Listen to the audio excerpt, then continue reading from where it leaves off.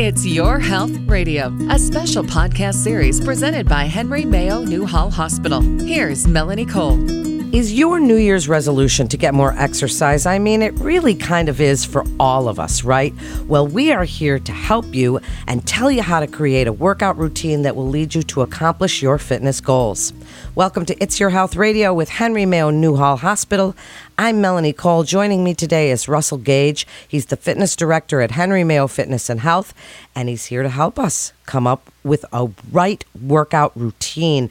Russell, thanks for joining us. You've been on with us before, and these are so informative. So, first of all, let's talk about how much exercise is recommended daily as we're looking for these ways to achieve them and the workouts that we want to start doing.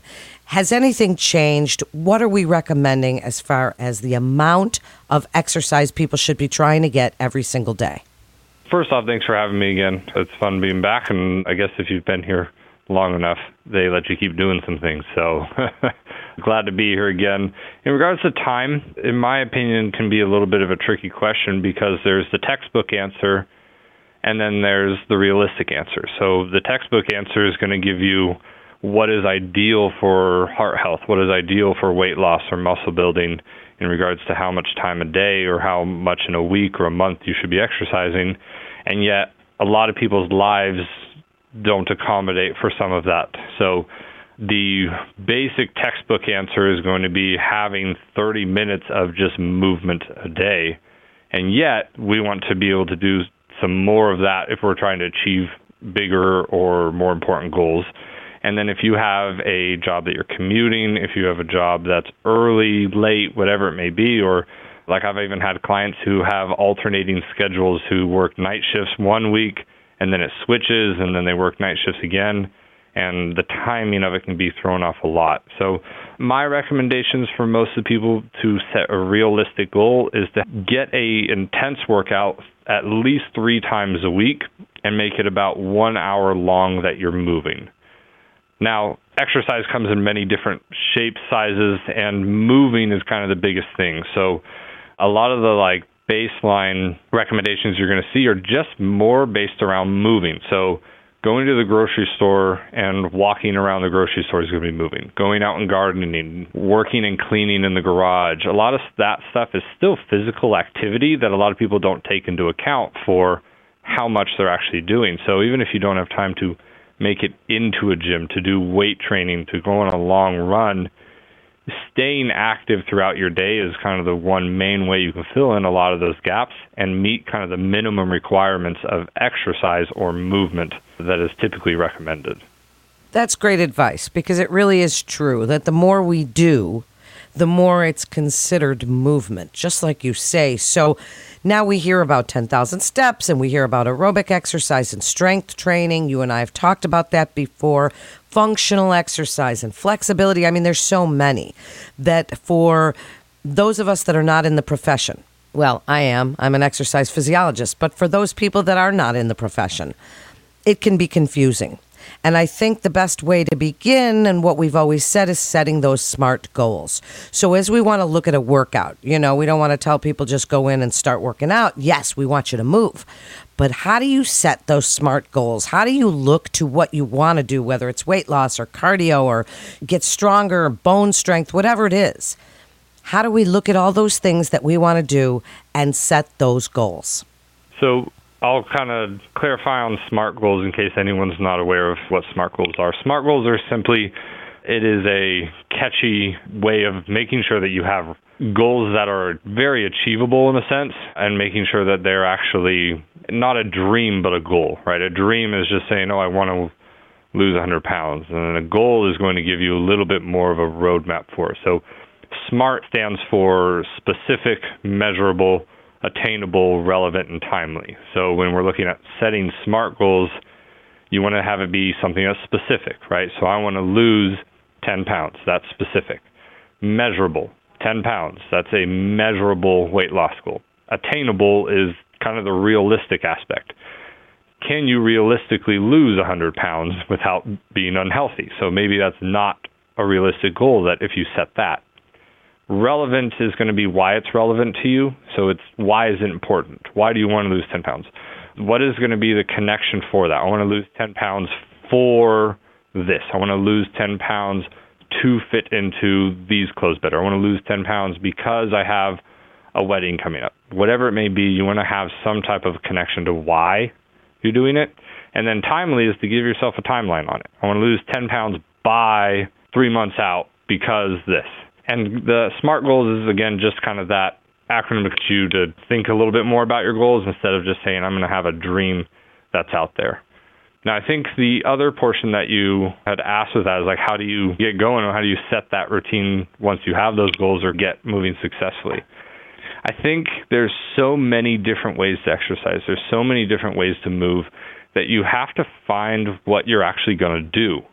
I'm going to use myself as an example because I don't like running. I just don't. It's not something that I will get up and I will go do. Do I need to do cardiovascular work? Do I need to work on my heart health? Yes. But if I set a goal for myself that I'm going to run blank miles, I'm going to go on the treadmill, run this far, I'm probably not going to get up and actually do it. And so even though it's a good goal, even though it's a healthy exercise routine, if I don't do it, there is no benefit to it. So the goal is you want to set things that you actually are going to do. So if you enjoy yoga, if you enjoy weight training, you enjoy weightlifting, you enjoy running, you enjoy any type of movement, use that as the catalyst to start whatever goals may be. Because if you just say, hey, I'm going to do the thing I hate doing, you're probably not going to do it. I could come up with the best workout routine in the world for someone, but if they don't want to do it, then they're not going to do it, and it's not a good workout routine, and it's not a good program for them at all. There is a principle that I'll kind of touch on in addition to that called the FIT principle, and there's a lot of acronyms in the fitness world, and it's FITT, and it stands for frequency, intensity, time, and type. All of those factors play into what exercise you're doing if you're trying to set a fitness routine. So frequency would be how many times a week are you doing it? Intensity is going to be to what intensity, how vigorous is the exercise going to be? Time is how much time you spend on it, and type is what type of exercise you're doing, right? And that kind of touches on a little bit of both the last two topics or last answers we kind of just went over. If you can set those things, right, I'm going to have a frequency of 3 times a week. I'm going to do low intensity exercise, or I'm going to do high intensity exercise, or whatever it may be. How are we going to do that? What type is it going to be? And then how long am I going to do it for? Then you kind of have a good plan of action for as far as what the best workout routine for you is going to be. Okay, so this is really, really great information. So Russell, now we're beginning, whether it's walking, yoga, swimming, classes, strength training, whatever we decide to do. Tell us a little bit about creating that workout, because people sometimes, and I remember this from my fitness center days, people walk in and they sort of just stand there and they're not sure, even though they know they want to do something cardio, they're not sure whether they should try the elliptical or the Stairmaster. God forbid, that thing's, wow, what a monster. And I remember the old ones that actually rotated the stairs. Those things are wow. And then, of course, there's treadmills and there's bikes and there's so many different pieces of equipment. When someone walks in there, it can be a little intimidating. Plus, there's all the equipment and then the weights and the free weights and the sit-up area, all these things. What do you do once you get there? I think it's very much the tortoise versus the hare for beginners. You got to keep moving and you got to start moving. A lot of people either start too fast or get on too much of the boot camp challenges to kickstart something and then burn out or hurt themselves because they just jumped in not prepared. Now, that doesn't mean don't jump in and start. The tortoise still actually goes and races. It doesn't just stand there and wait. So when you're a beginner, you got to find a way to just go and try to be consistent with it instead of trying to do too much too soon. I see that a lot with ex-athletes who are like, oh, I haven't worked out for a blank amount of years and I'm just going to do what I used to do, and then they do something they shouldn't have done. If you've never been in the gym, the environment is very different. It just is. It's just like if you showed up at a company or a workplace that you've never been before, you've never researched, never done anything, and you don't know where it is. It's a different world. All gyms are going to have someone there to help or guide you. the general 90% of the fitness community got into it because it is a service-based industry, meaning they want to help people with whatever they're looking for in regards to health and fitness. So if you find the gym intimidating, you don't know where to even begin, seek out someone who works there, front desk, trainer, janitor, whoever it may be, and just ask for maybe a guidance around, ask for help. And that's always a little difficult to do sometimes, to ask for help. And I'm not going to lie, there's a lot of gyms out there that if you ask for help, they're going to try to sell you something because that's their job. But for the most part, you're going to be talking to people that want to help you, not to people who don't want to help you. And so if you're not sure what piece of equipment to get on or where to go, start by asking for help. We have a process here for new orientations where someone comes in, they don't know what to do, they're set up with one of our lifestyle specialists, and we take them through just a health background and movement screening, and through that then introduce them to different machines that would be appropriate for the level of fitness they're at and wherever they're starting, and get them going. And so that way they can actually go consistently. And that falls back on to like what you're asking is, how do people start when they don't even know where to start? It's huge because I said, if you do what you love, you'll be fine and you can just keep going with it. But if you don't know what you love yet, then how are you going to start? So I think group exercise classes are a great way if you start getting into like a community of people. Usually those are all complimentary with memberships.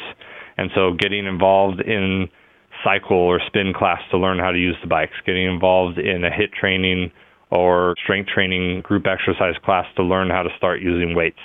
And then you have accountability of other people in the gym. And then you have other people who have been in the gym. I mean, there's a lot of our members that if they see someone new, they might not have the degree and the certifications, but they'll help guide, they'll help direct, they'll help say, hey, I've been there before. I started in the gym blank amount of time ago, and this is how I got going, and this is what helped me figure things out, and let me show you some advice. Gyms are a very positive community, I feel like. Now, I hate speaking in universals because there's still some stuff going on always at most places, and some places are a little more toxic than others, but for the most part, you're getting people who are in the facility who want to work on their health, improve something, get better at something, and it's usually a very positive environment of people to be around. Well, it certainly is, especially at Henry Mayo Fitness and Health. And I remember those days. It's the 10 o'clock in the morning, 11 o'clock in the morning people that are always willing to help you. The older crowd that's been there a while, they're like maybe 1 or 2 o'clock. Maybe they don't have to rush off to work. Those early morning people, you're not messing with them because they want to come in, get their workout done, and get out. But it's true. Those of us that got into this field, for me, it's been 35 years. I can tell you that when I got into it, it was because I wanted to help the older people in my life.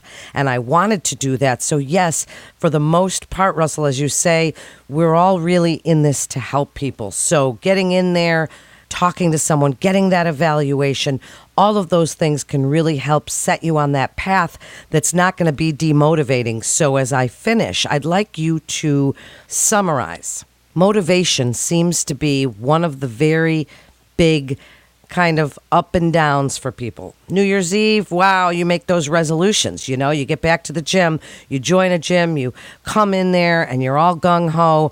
But then maybe mid-January, by February, it's kind of like, I don't feel like doing it anymore.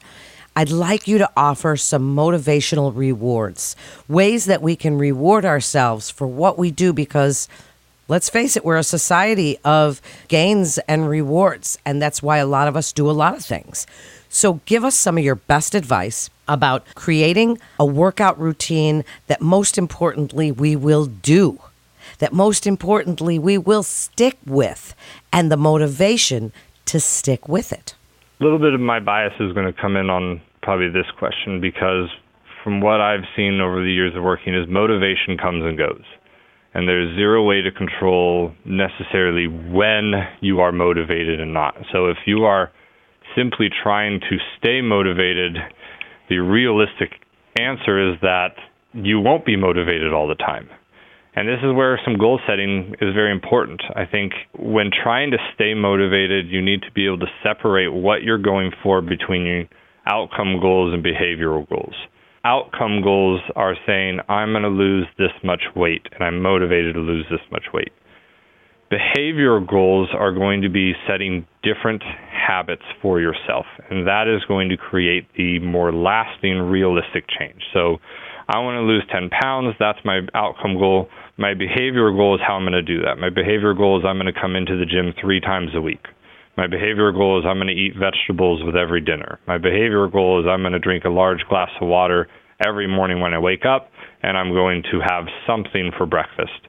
If you can set those behavioral goals, those keep those times when you're not motivated to reach that outcome goal, when you're not motivated to stay on track, stay on fire, at least you're now creating better behaviors, you're creating better habits to stick with the plan, to now have a little bit more of a lifestyle change than just chasing a goal. A lot of people, when they only set outcome goals, they reach the outcome, they lose the weight, and then when they've lost the weight, they have no more outcome goal to chase, and so that's it, and then they put the weight back on. Whereas those who set behavioral goals of I'm going to change these aspects of my lifestyle, they reach that 10-pound weight loss goal and can maintain it, and now can set new goals because their behaviors and their habits are already in place for a healthy lifestyle. And then the only other thing I could probably add to that would be to just eliminate as many obstacles in your way. If you have a job that you're commuting and you know when you get home you're exhausted, work out before you go to work because you're not going to do it afterwards. You have a job that you start work at 4 or 5 a.m., maybe don't try to go before because it's probably not going to happen. You have a community of people. You have friends that are discouraging you to exercise, discouraging you to keep those healthy habits, to keep those behavioral goals. It's not easy, but you got to find the people who are going to encourage you. Find a good support base. Eliminate those barriers. Eliminate those hurdles that you have to jump over, because the more hurdles you have to jump over, the more barriers in the way, the quicker those motivations will fall away. So whether it be time of the exercise, whether it be the type of exercise you're doing, whether it be your support system, whatever it may be, you have to eliminate those obstacles, because those are going to be the things that will trip you up, have you fall flat on your face, and then you'll give up and go away. It's great advice. What a great conversation we had, Russell. Thank you so much for joining us. And you can find more information on fitness classes and memberships to Henry Mayo Fitness and Health at henrymayofitness.com. You can also visit the free health information library at library.henrymayo.com for some great information. There's lots of quality information that you can trust, and you certainly can trust the specialists and experts at Henry Mayo Newhall Hospital. That concludes this episode of It's Your Health Radio with Henry Mayo Newhall Hospital. I'm Melanie Cole. Thanks so much for joining us today, and good luck on your workout.